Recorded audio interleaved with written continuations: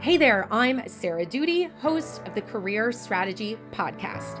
Many professionals are seeking more impact, flexibility, growth, and let's face it, getting paid what they're worth. But how do you unlock this in your career? It starts with strategy. I'm taking you behind the scenes of what's working for my career coaching clients. You'll hear strategies and actionable, yet sometimes against the grain, advice for how you can be the CEO of your career and stop dreading Mondays. Ready to level up your career? Let's get after it. Hey y'all, this is Erin, one of the coaches inside of Career Strategy Lab, and I'm popping in to let you know that this episode is a compilation episode. So Sarah did a 5-part series that we've made one big episode so that you can listen to everything in one shot. So we're going to get started with part 1, and we will move through each of the parts throughout this episode. Part 1 is about the number one thing to do before you apply for a job. Part 2 is why you should prioritize people over platforms in your job search. Part 3, why you should not play the numbers game in your job search. Part 4, how to research a company before you apply. And Part 5, how to deal with rejection in your job search. All right, let's get started with Part 1. Welcome back to another episode of the Career Strategy Podcast. And today, everything's going to be focused on various components of your job search. So today, we'll be talking about the number one thing you need to do before you ever apply to a job. And then we'll cover topics such as why you need to prioritize people over platforms in your job search, why you should absolutely not play the numbers game in your job search, how you can research the company and its culture and its vibe before you ever even waste time applying, and then how to deal with rejection in your job search, which, let's face it, is an inevitable part of the process. All right, so if you have friends or family or you yourself are in the middle of a job search, this would be a great time to tell them to make sure they subscribe or follow us. All right, so what is the number one thing you need to do before you apply for a job? What this is you need to create something that I call your career value criteria, or CVC as I might refer to it. Now, what the heck is your career value criteria? Well, it means a list of deal breakers along with some nice to haves that relate to what you're looking for in your next job. Now, we're going to get into the details of what this means, but let's take a step back and understand why this is so important, why it is so critical that you are very, very focused and intentional about identifying what you want in your next job, the next company you work at. Oftentimes in their job search, a lot of people just honestly are kind of in panic mode, first of all. As a result, they're not thinking about things like, what do I need in terms of company culture, beyond job title and salary? What do I need in a manager, in teammates? What industries am I more excited to work in than others? All of these criteria that I'm describing go into ultimately your overall satisfaction, fulfillment, day-to-day joy in your job. And if you don't think about these things, guess what? You might end up taking a job that doesn't align with what you want and what you need. And then you might run the risk that you accept a job that shortly after accepting it, you realize, oh my God, this is not the job I thought it was. This is not the culture I want to be a part of. This is not the type of company I want to be at. It's funny, just the other day, one of my friends was telling me about one of her friends, and this happened to them. And my heart just went out to her because I thought, man, if she had only taken the time to identify these things, maybe she would not have accepted that job. Maybe she would not have even applied to that job to begin with. She would have had these criteria or guardrails to kind of help guide her in her job search and then kind of serve as a gut check for that ultimate decision of, do I accept this job? When people like the friend of my friend get into situations like this, it's very easy to feel trapped, right? A lot of people think to themselves, I only took this job 3 months ago, and now I realize I don't like it here, or it's not setting me up for the job I want to get 5 years from now. But they feel like perceptually they need to stay in that job for a minimum of 1 year because somewhere out in the universe, someone has made that a belief out there. If you leave a job before 1 year, it might look bad. Now, I don't believe in that, and that is a whole different podcast episode. Now, a couple of other things to consider in terms of why you should make this. It can help you leverage one of the biggest superpowers in your job search, and that is your career community. Career community is just a word that I use rather than network because I don't like the word network. It comes with so many assumptions and bad taste in our mouth that people are just out there to use you or get something. So I like to use the word career community. In your job search, one of the most helpful things you can do is let everyone in your career community know that you're looking for a job. Why? Because I'm going to say the word network effect. It's a networked effect. What that means is if you tell 5 people that you're looking for a job, guess what? It's kind of like you cloned yourself, and now they are your eyes and ears for jobs out there that you might not see when you are scrolling LinkedIn or looking on Indeed. They might have friends or cousins or neighbors that do what you do and in casual conversation mention they're hiring, and you think, wait a sec, that's my friend. Let me introduce you. But the thing is, this can't happen if you're not specific with telling people what you're looking for. So let's take a totally different example outside of job searching. Let's imagine you're buying a house. You tell some of your friends in that town, hey, I want to buy a house in town. Great. If you're not specific about the type of house you're interested in, guess what? Number one, either no one is going to tell you about houses because they don't know what you're looking for, or 2, you are going to end up with all these people telling you about houses that do not align with what you're looking for. So instead of saying, hey guys, I'm looking for a house, let me know if anything, is out there that you see and you think it might interest me. Instead, you have to be specific. And instead you would say, hey guys, I'm looking for a house in this neighborhood. It's got a minimum of 3 bedrooms, 2 bathrooms. It's a condo or a townhouse, not a real house because I don't want to do yard work, and should be walking distance for coffee shops and restaurants and grocery stores, something like that. Do you see how that's a lot more specific than just, hey guys, let me know if you see any houses that are on the market? By being that specific, you are far more likely to have those people send you more relevant houses for your job search. And that's going to save you time, saves them time as well. The exact same thing applies to your job search, right? If you just post on LinkedIn or tell your friends, hey guys, I'm open to work, let me know if you find something. Well, guess what? Either no one's going to tell you about jobs, or you will receive so many irrelevant referrals to jobs that you're just going to be like spending half of your day going through all these referrals and messages in your email and LinkedIn. This is why we need to create this career value criteria. Now, let's get into what would go in it, right? What things should you be thinking about? So beyond job title and salary, of course, here are the things we need to think about. We need to think about team size, company industry, even things like, do you want it to be a private company, a public company, a nonprofit? Do you want to work in government? Do you want to work at a company that is more business to business in nature or more consumer focused? Industry, are you really excited about healthcare, but you never want to work in travel or something like that? Think about those types of things when it comes to the company. Culture is another one, right? So when it comes to culture, you could think about things like, is the company super mission driven? Are they very scrappy in nature? Are they very buttoned up in nature?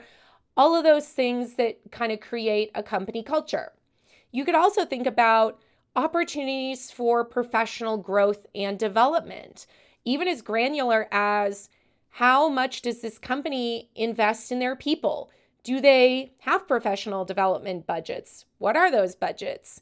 And then other things you could think about: travel. How frequently do you have to travel? Is it remote? Is it in person? Is it hybrid?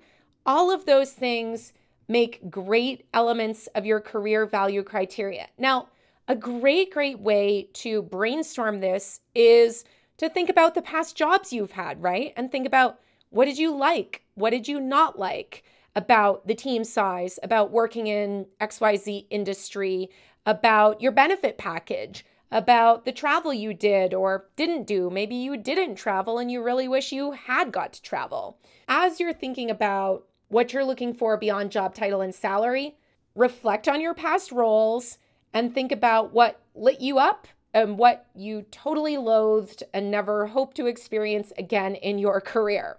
Once you have your career value criteria, then it makes applying to jobs a lot easier, because now you have some criteria you can use to filter down and be more strategic about the companies you apply to. You can also use these criteria to help you be more strategic about who you connect and engage with and try and form relationships with or spark older relationships with people in your career community, right? Instead of letting everyone know that you're looking for a job, maybe you only reach out to people who you know have worked at or previously worked at or currently work at companies that align with the criteria that you've identified. And the other really awesome thing about creating this criteria is that it gives you really strategic questions that you could ask in initial phone calls or emails with companies, in the interviews, etc. Because as much as they are interviewing you, you need to be interviewing them. And if you struggle to find questions to ask during interviews in the past, these criteria will give you plenty of things to ask. And anytime you have questions in the interview or in the interview process, it can help you be perceived as a more interested and engaged candidate. So if you don't have a career value criteria or some form of that, I really encourage you to create one. It's going to save you a lot of time. It's going to help your career. It's going to help your career community help you, because they'll know what you're looking for. They can be your eyes and your ears. It will help you in your interviews, and it will ultimately help increase the chances that you end up at a job that will be fulfilling, not just from a job title and salary perspective, but in all the other elements that contribute to your fulfillment, professional development, happiness, contentment in your day-to-day job, where we all spend so many hours every single week. All right, that's the end of part 1. Moving into part 2, why you should prioritize people over platforms in your job search. All right, so prioritizing people over platforms in your job search. What does that mean? Why should you do it? And how do you do it? So I want to start off with a stat, and that is 85% of jobs are found and filled through relationships and word of mouth. And that's from the U.S. Department of Labor and Statistics. What does that tell us? It tells us that relationships matter. People matter. You may, through relationships, hear about jobs before they ever hit a job board. You may be able to get a referral link so you can apply through a link from someone at the company.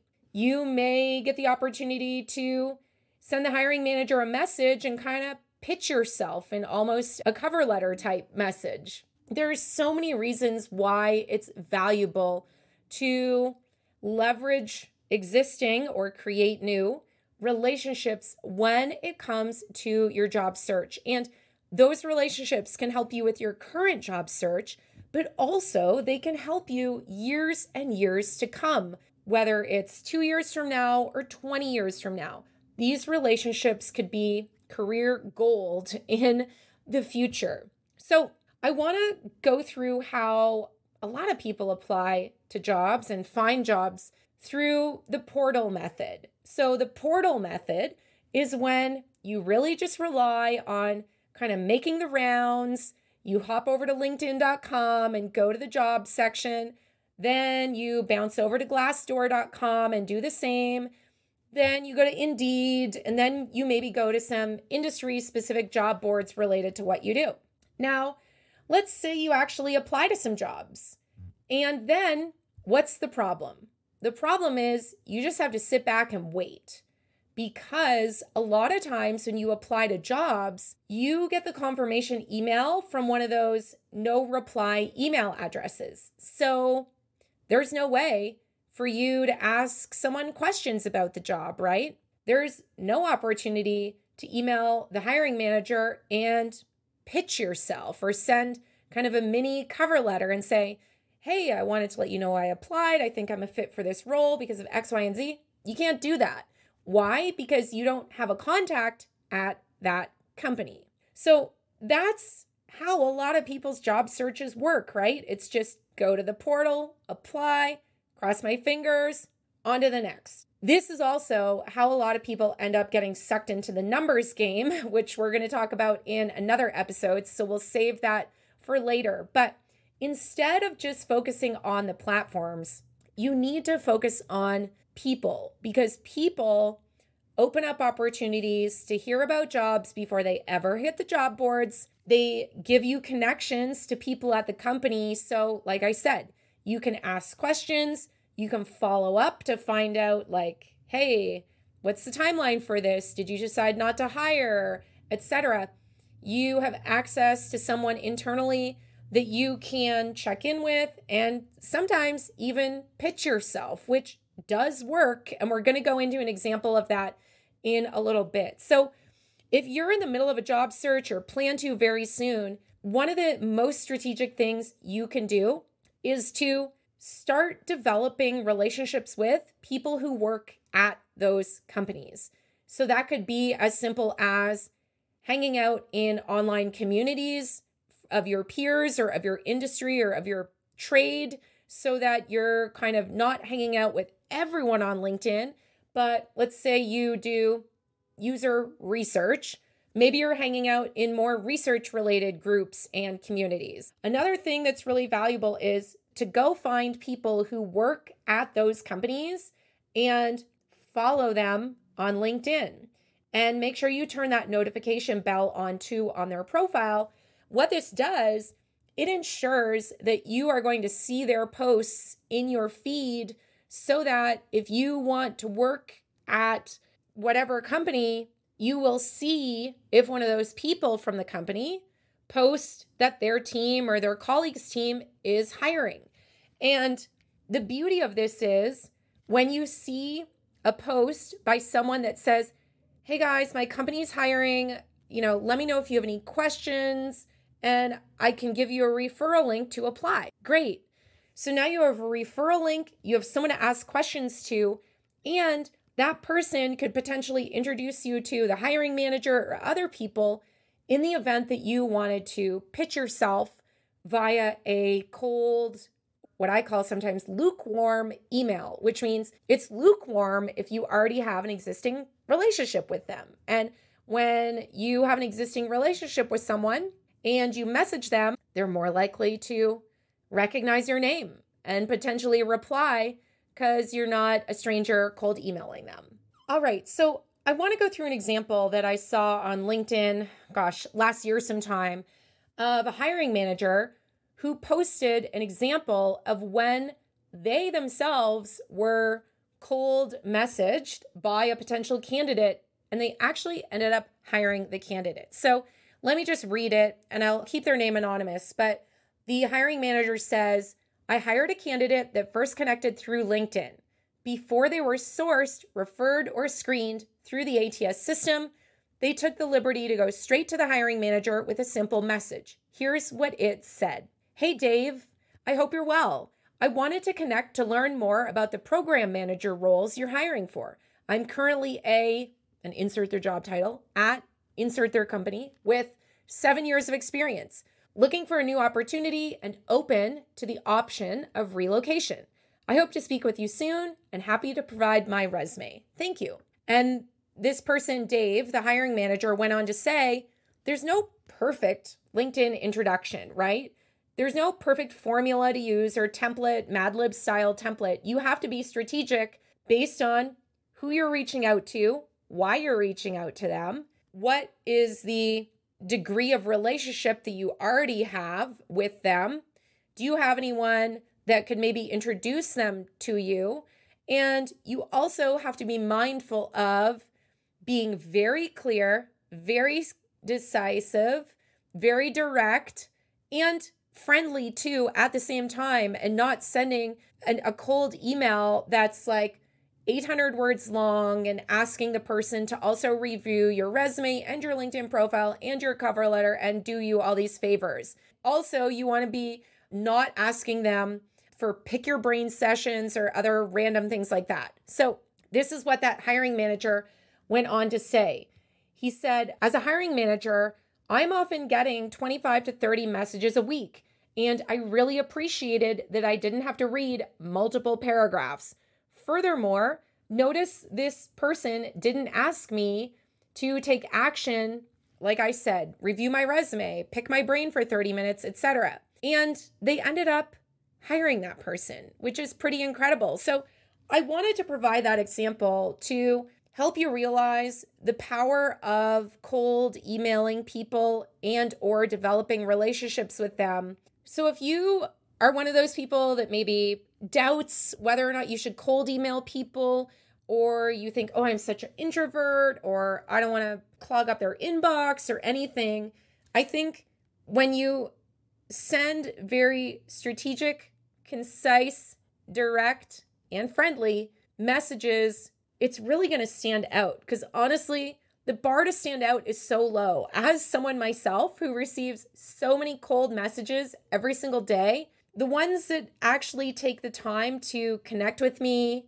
to be human, to be respectful of my time and my inbox, and just tell me exactly what their question is or their ask is, those are the ones that stand out. And in this case, like I said, this person ended up getting hired because they prioritized people over platforms. Today in your job search, it's not enough to just go to job platforms, hit apply, cross your fingers, and hope for the best. You really need to proactively be seeking to create or nurture relationships in your job search and with people who work at companies where you want to work. And you really need to get over this fear of pitching yourself. Hiring managers and recruiters are overwhelmed with candidates, and sometimes just simply sending a very short email or message on LinkedIn can honestly make or break whether or not they notice you to begin with and then ultimately invite you to interviews. And I say this because time and time again, people in the career coaching program that I run, they resist this. They don't do it despite us giving them examples and ideas and various different strategies for how to reach out to people. And finally, when they do, they are amazed that people reply. And I just say to them, imagine if you'd done this a month ago, you might be hired already. So when you thoughtfully reach out to people, they will notice. But the key is thoughtfully and strategically. Part of the people over platforms element to your job search involves finding jobs to begin with, right? Because we talked about how by following people on LinkedIn, by turning on their notifications, you're going to see if that person, a human, posts on their personal profile that their team is hiring, and then voila, you've struck gold, and you now have a person attached to the job that you can potentially reach out to send a cold email, to ask questions, get an intro to someone else on the team who's the better contact because they're the hiring manager. And also, this also helps you in the long term because you're building these relationships that could lead to other opportunities months, weeks, years from now. If you have not prioritized people in your job search, it is not too late. You could go to LinkedIn right now and easily find 5 people who work at a company or multiple companies where you want to get hired, and you could follow them, turn the notifications on so that you start to see their posts in your feed. So that if they say their team is hiring, you are going to be one of the first to know. Even if you do find jobs on platforms like LinkedIn, Indeed, etc., you should still try and do some searching on LinkedIn to find the person that is the hiring manager or you think is the hiring manager. Even if you're wrong, you could still send a message that says something along the lines of, "Hey, Samantha, I wanted to let you know I applied for this job at whatever the company is, and I'm trying to find who the hiring manager is. I'm wondering if it's you or if it's someone else on your team. I think I'm a great candidate because of XYZ," and see what happens. So that's how you prioritize people over platforms in your job search. If you do this, I promise, even if you're nervous or you think you're an introvert or you don't want to disturb people and send cold emails, if it's thoughtful, concise, direct, people will notice. And this could really make or break you getting an interview or not. So let me know if you do this. If you start to get interviews after you do this, I would love to hear about it. That's a wrap on part 2. Now we're moving into part 3, why you should not play the numbers game in your job search. So if you're someone who's been sending so many resumes out, applying for so many jobs, make sure you keep listening. All right, so why you should not play the numbers game in your job search. I have a lot to say about this. And the reason is that, multiple times a week, people message me, email me and say, "Sarah, I've applied to 25 jobs, 50, 75, 100, 200, 400 jobs and not had a single interview." And I just wish to myself that they would have reached out to me after they applied to 15 jobs and not had an interview. And the way I look at it is that if you are not hearing back and getting interviews, that's a yellow flag, a leading indicator that something is wrong. Now, where's the problem? There's really 3 places where the problem could be. The problem could be you are not applying to the right jobs to begin with. It could be your resume, or it could be your LinkedIn profile. And we don't have time to go into all of those components today, but if you are applying to jobs and not getting interviews, those are the things that you should be thinking about. And we'll link to them in the show notes because we have some other episodes and resources related to those topics. But I wanted to bring those up because a lot of people just simply don't know what to do if they're applying to jobs and they're not getting interviews. And so they Google or they ask around. And a lot of times people just say, keep applying. Eventually it'll work out. The numbers will eventually turn in your favor, etc. I just don't buy into that. I think that playing the numbers game sets you up to have a longer job search than necessary. And it's setting you up to be on an emotional roller coaster that doesn't just impact your kind of work life. It can also impact your personal life, your friends, your family, your relationships as well. And I don't want that for you.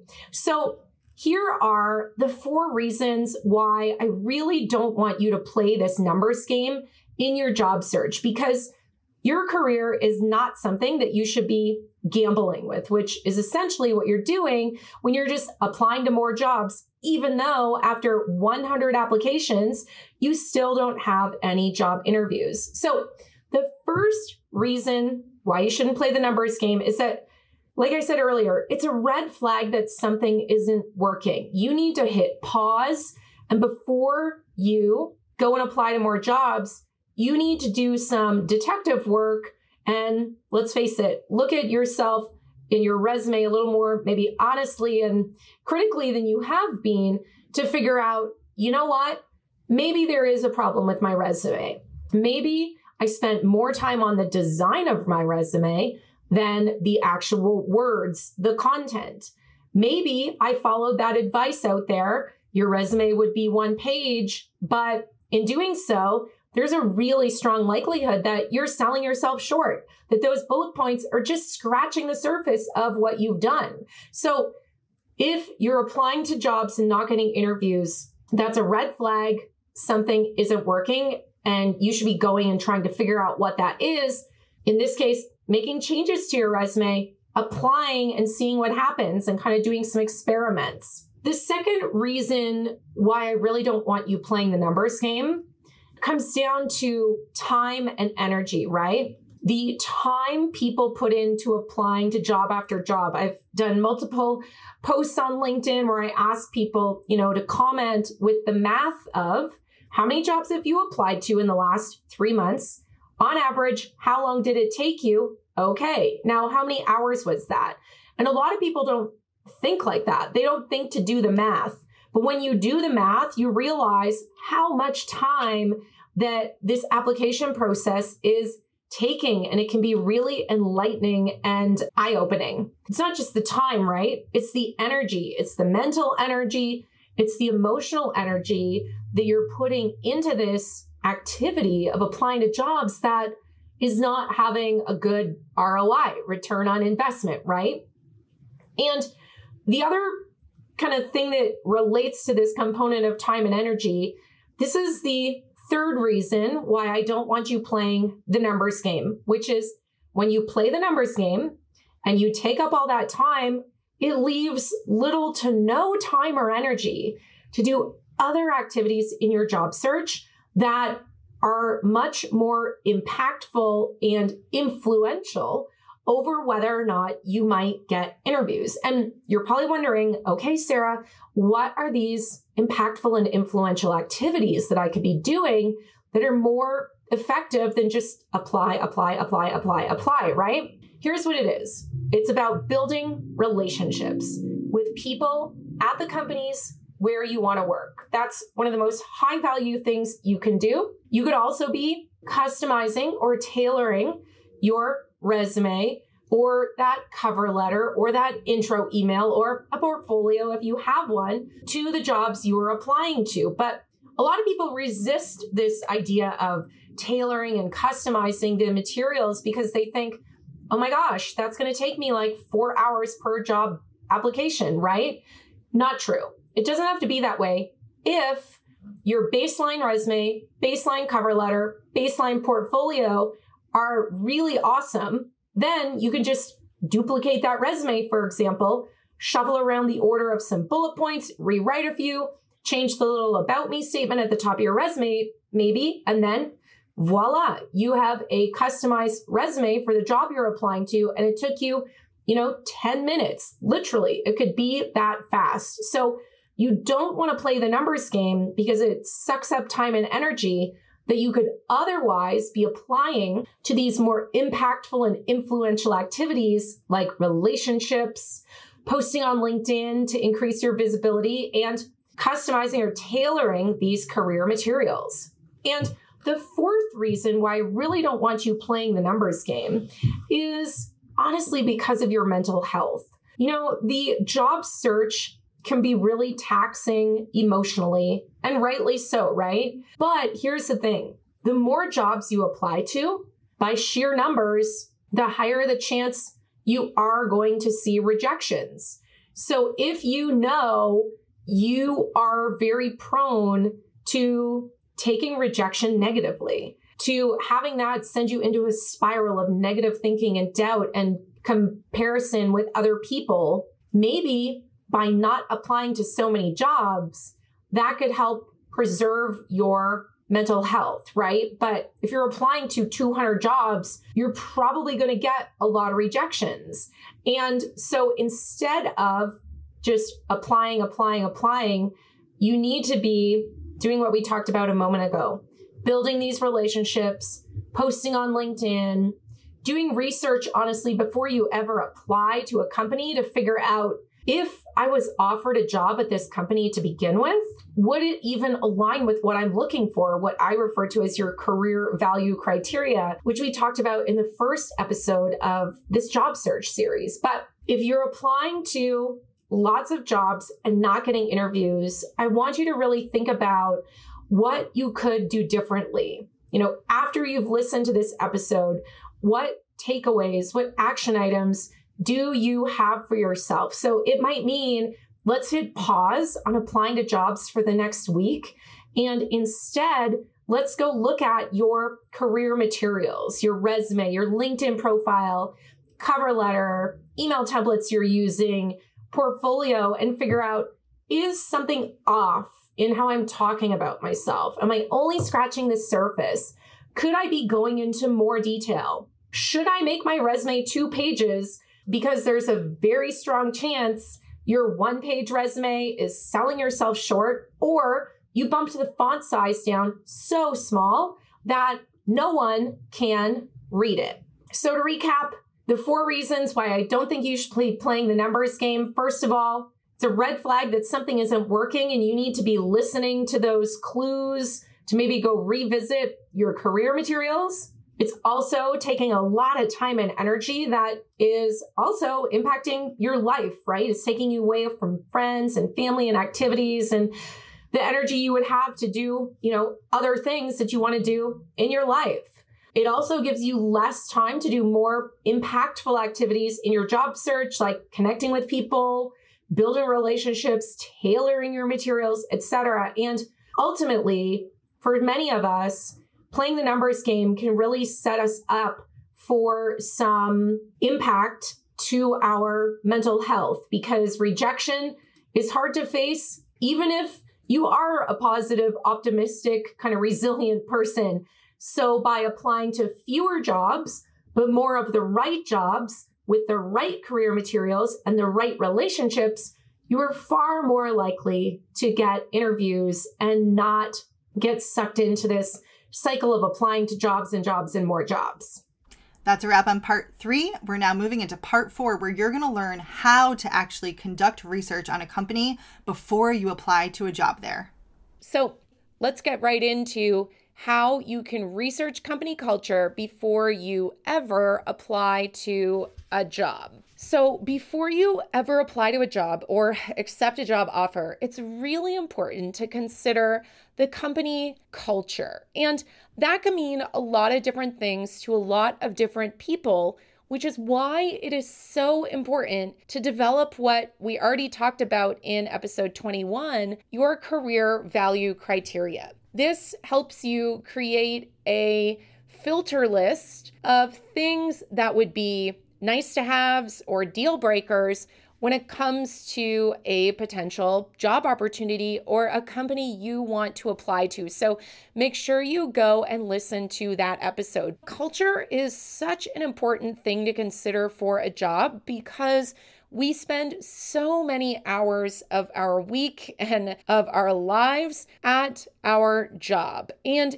it's not just about being able to do the things on the job description and have the skills and the experience and the training to do the function of the job. A lot of times our fulfillment doesn't just come from our output, but it also comes from our experience. And the culture is a big part of the experience. Now, culture can mean the size of the company, could mean the size of the team, could be the speed at which the team and company operate. It could mean the values of the company, like how they live out what they say they believe, whether it's regarding work-life balance, causes, social justice, etc.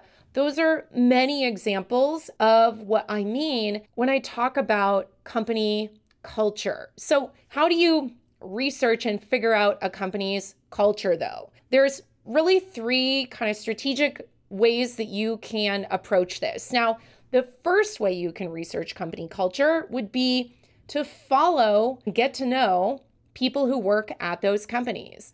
So if you've not applied to companies yet, but you kind of have a short list in your mind of companies that you hope to apply to someday, you should start following those people now. So, for example, go to LinkedIn and follow them. This will help increase the chances that you will see their posts in your feed, and there's a possibility that they will post about things they're working on or cool things their company is doing, activities that their company has engaged in regards to the company's values and beliefs or impact that company wants to have. It's a great way to get to know the culture through the lens of people that work there. So make sure you go and follow the people who work there, and also follow the company pages on LinkedIn. Again, that'll increase the chances that you see their posts, and it might help alert you to different initiatives they are engaging with or updates they've made to policies regarding paid time off or family leave or child benefits, who knows what.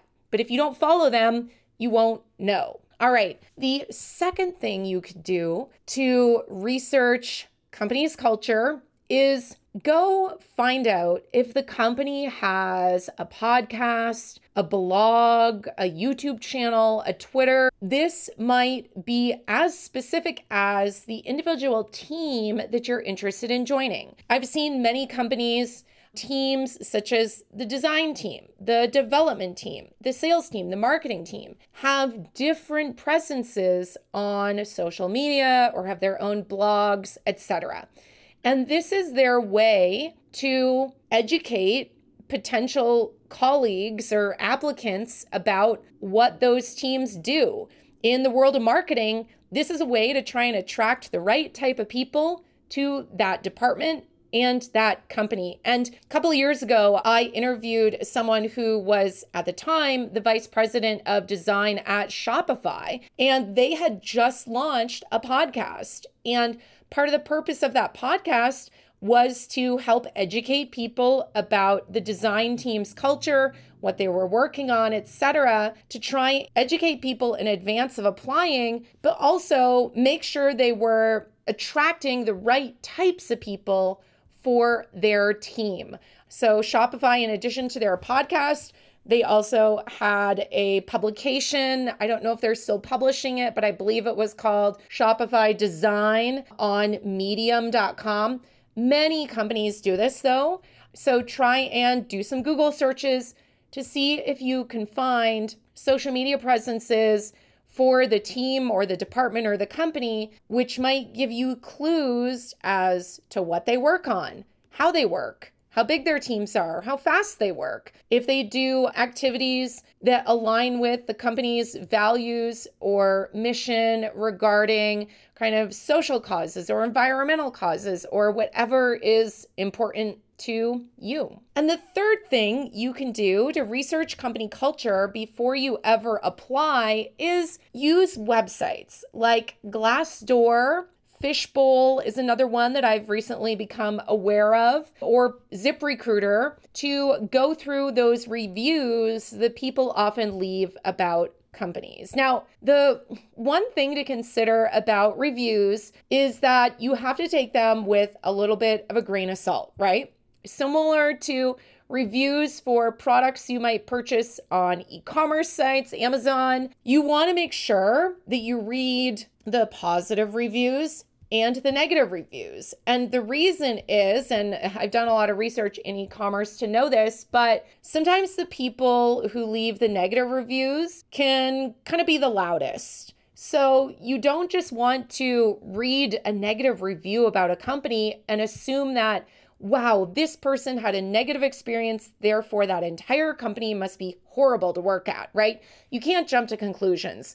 So as you're on these websites, just be mindful about looking at the kind of range of experiences that people have had. And don't be afraid to, in the interview process or before you even apply to a job, reach out and ask the recruiter, HR person, whomever you can get a hold of, if you have questions about the culture that are unclear or that you've read reviews on Glassdoor or Fishbowl that are giving you concern, give them a chance to address that before you ever apply. It's far better to address that earlier on in the interview process than later, because you don't want to waste your time applying to a job and going to interviews if there are deal breakers that you find out to be true, later on in the interview process. You just don't want to have wasted all that time. So those are the 3 ways that you can research company culture before you apply to a job. Number 1, go follow the people who work there and the company's page on LinkedIn or other social profiles as well. Try to build relationships with those people so that if you do have questions, you're coming in not as a cold email, but really as a lukewarm email because your face and your name are familiar. Maybe you've commented on their posts and you have some semblance of a relationship, right? This second way, see if the company has a podcast, a blog, social presences where they're talking about what they're working on, right? And how they work. And then, of course, number 3, use the websites and apps that are available to you, but make sure you use them with a grain of salt and try and look at the range of reviews and comments and don't just latch on to the negative ones or the amazingly positive ones too, right? So whether you're looking for a job right now or in the future, at a bare minimum, if you do have companies in mind that you really would dream of applying at, it can't hurt to go start to follow and take note of what they're saying about themselves or what other people are saying, because it'll help you learn more about them faster so you can either be confident in your decision to apply or realize, that company that I thought was a fit maybe isn't actually a fit. All right, we're in the home stretch. That wraps part 4, and we're now moving into part 5, how to deal with rejection in your job search. Enjoy. So let's jump right in to how to deal with rejection in your job search. And like I said, for most people, rejection is just an inevitable part of the job search. It's probably going to happen. Now, that's not to diminish the impact that rejection can have, but I think one of the first things we need to do to start to deal with it is just to accept that it's kind of a part of life. And it's not a reflection of your self-worth or value as a person, as an individual. This is simply a matter of you not being aligned with whatever that company is looking for. Or maybe your skills and experience are aligned, but someone has an edge that you don't. So first of all, just remember that this is not a reflection of your worth as a human or as an individual. But when it comes to getting rejected in the job search, one of the things that you need to be really mindful about is what point did you get rejected? Because that can lead you to some clues that might help you go back and recognize various parts of your career materials that you could optimize, maybe your interview skills, etc. So let's start at kind of the first kind of possible place where you would get rejected, which could be you don't even get interviews, right? So you are applying to jobs and you're not getting interviews. Okay, so what does that mean? You get one of the kind of automatic rejections, or maybe a human really emails you to say, hey, we received your application, we're not moving forward. Okay, what you need to do is think something is not creating a strong enough first impression, right? So if we break this down, that is likely your resume, your LinkedIn profile, information you typed in on the application, or potentially your portfolio if you happen to have one. So if you're applying to jobs and not getting interviews, it's like that some combination of those materials is not sending a strong enough first impression, or it's not aligned with what is in that job description for the role you are applying to.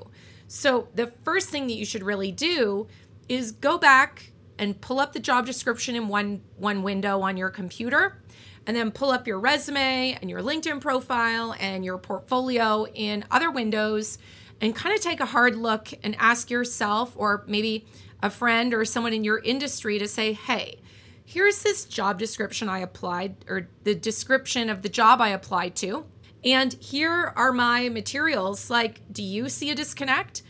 You might be surprised at what you find out. And I would also say that if you applied to the job, but you didn't take the time to tailor your resume to that job, or to write a cover letter, or if you knew who the hiring manager was or someone on the team, if you didn't take the time to kind of pitch yourself in a short message or email to them, maybe you might want to do that in the future, because sometimes those things can make or break whether or not you get interviews. And you have to put yourself in the shoes of these people hiring, right? Especially doing that early vetting early in the hiring process. Sometimes they're going through 100, 200, 400 applicants. And so that first impression matters. The sentence at the top of your resume describing who you are and what you do could make or break whether or not you get an interview. Same thing with your LinkedIn headline and your portfolio. So that's kind of area number one to think about if you are applying to jobs and not getting interviews and getting those rejections really early on in the process. Now, what happens if you are getting rejected after going to some interviews, right? And you're not making it to that next round. So as frustrating as it can be, I want you to remember and recognize that something is working, right? You're doing something right because you got an interview. So you should reflect on the fact that something in your resume, your LinkedIn profile, that cover letter you hopefully wrote, your portfolio, whatever it was, something in that initial set of career materials and people's interactions with you were strong enough and communicated to them clearly that you seemed like a good enough match to be interviewed. So please, please, please don't discount what is working in your job search. But if you're not advancing to those next rounds of interviews, then where might be the disconnect? One of the first places that I would really start investigating is taking a hard look at your interview skills and asking yourself after each interview, especially in the future interviews you do, how did that go? Do I really feel like I was clear on my skills and experience? Did I have examples or bring the receipts from previous projects I've worked on and how those skills might come into play in this job that I'm applying to? How were you at describing and talking about the projects you've worked on? Were you just kind of rambling and just going through the steps of first I did this, then I did that, then we did this? Or were you kind of telling us a little bit more than just a checklist of what you did, but letting us behind the scenes and saying, well, we did this research and we wanted to learn X, Y, and Z. Therefore, we chose this research method. And based on the research, we then learned these amazing insights. And here's this quote that still stands out to me months after I did the research. And then here's how this research really informed kind of the next thing that the team did. That's a lot more interesting and engaging than just kind of like robo going through a checklist of what you did in your interview. So if you are applying to jobs, getting interviews, but getting those rejections kind of after you've gone at least one or two interviews, really, really take a hard look at your interview skills and your ability to present or talk about the projects that you have worked on. And then another thing to think about, so you're getting interviews, you're making it further in the process, and then you don't get the job offer. Let's be real. That is not a good feeling. It's a letdown for even the people with the best kind of nerves of steel, right? It's still going to sting a little or a lot. But here's the thing. There are so many reasons why you may not be extended a job offer. And sometimes you'll never know. Sometimes it could be that the company's budget gets cut and they can no longer hire anyone. Sometimes companies' priorities change. And so that person that they thought they needed is no longer needed, right? Sometimes they end up hiring someone internally. Sometimes it's just a matter of you tick all the boxes. You really are an awesome qualified candidate, but someone else has an edge. And as an example of what I mean by someone having an edge, think of it like this. Imagine you're applying to a job in the insurance space and someone else also applies, and you have never worked in insurance before, specifically health insurance. Let's be really specific. And the other person has maybe spent 5 years in the health insurance space and other health-related kind of products and services. You both have all the exact skills, qualifications, etc. The only difference is that that person had boots on the ground experience in that industry, and maybe that wasn't on the job description.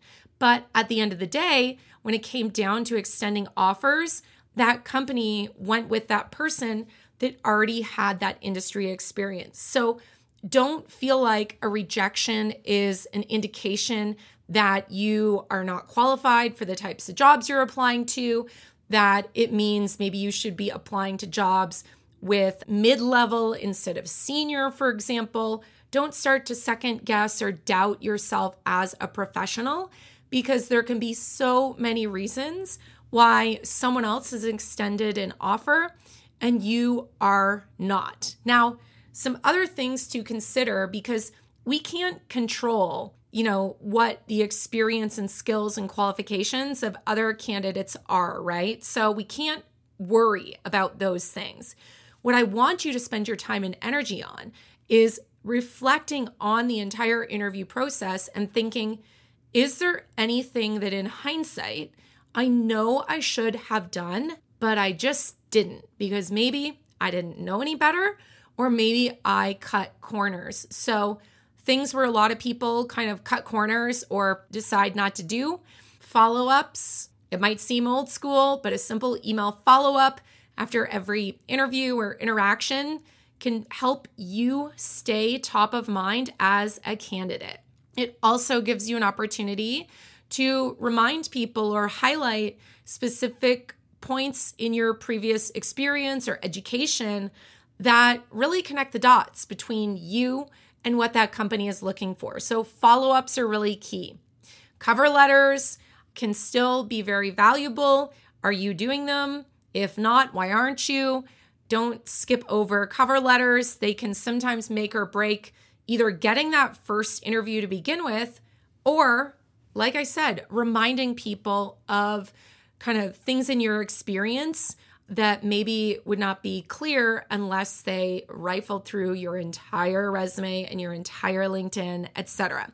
And the other thing to be really mindful of is, before you ever apply to a job, it can be very valuable to be building relationships with people at that company. Now, this does not have to mean, endless Zoom dates and coffee chats and stuff like that. This can be as simple as, if you know you want to apply to a job at, say, Delta Airlines. You want to get into design at Delta Airlines. Okay, you should go and try and find people who work in that kind of area or department at Delta Airlines, and maybe go give them a follow on LinkedIn. And why is this crucial? Because as you start to see their posts, you should then be kind of commenting and starting to have conversations with them. And then someday when you do apply to Delta Airlines, they might be someone in an interview, or they might be someone you can reach out to after you apply to ask questions about the role. Or you could even ask them if they have a referral link that you could use to apply for the role. All of those things can really, really matter. Now, the one thing I really want you to remember after listening to this episode is to not let these rejections that come our way to cloud any positive things that may have happened during the interview process, right? So I know that initial email or phone call saying you're not being considered or given an offer, that is not fun. However, don't kind of fester on that. Don't focus on that. Don't let that be the only thing you take away from this job interview process that you just went through. Chances are there are things that you can carry with you, either lessons or even confidence building things. Like, I just had a conversation this morning with someone in my career coaching program, and they said, I was in final contention for this role. And after the last interview, I felt like it was the best interview I ever gave of my life. And I still don't know if I have the job or not, but even if I don't get it, that feeling of having given the best interview of my life, I'm going to take that confidence into future interviews for next time. So don't forget and don't look over the positive things that may have happened in your job search. Did you maybe feel like you had an awesome conversation with a recruiter or hiring manager, or connect with someone that you might continue to stay in touch with? Maybe they were part of the interview process.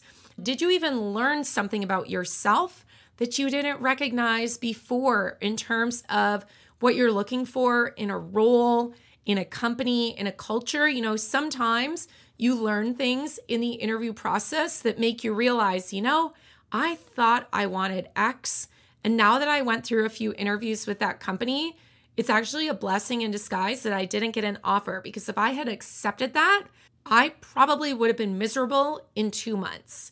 So take time to reflect on the kind of lessons or positive things that may have come after you let that dust settle of that rejection. Let's be real. It's, part of life, but we don't need to dwell on it and let rejection in our job search define us.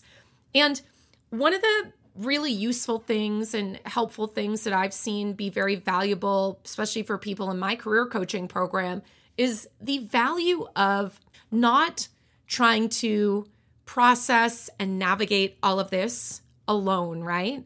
There is such value in having a community, whether that's a program like my program that I run, or just a small group of kind of inner circle people in your community or your life that you're sharing these frustrations with. It's not healthy to let all of these feelings and thoughts and speculations kind of just bubble up inside of us. We need time to think through them and to have people also help kind of reset our perspective. So if you are currently kind of operating in a silo in your job search, I really encourage you to find a community of either like-minded people, like my community of career coaching clients, or people that you trust in your life or in your career or from prior jobs you've had that you can share some of this with, because they will be very helpful in reminding you that your worth as a professional and as a human is not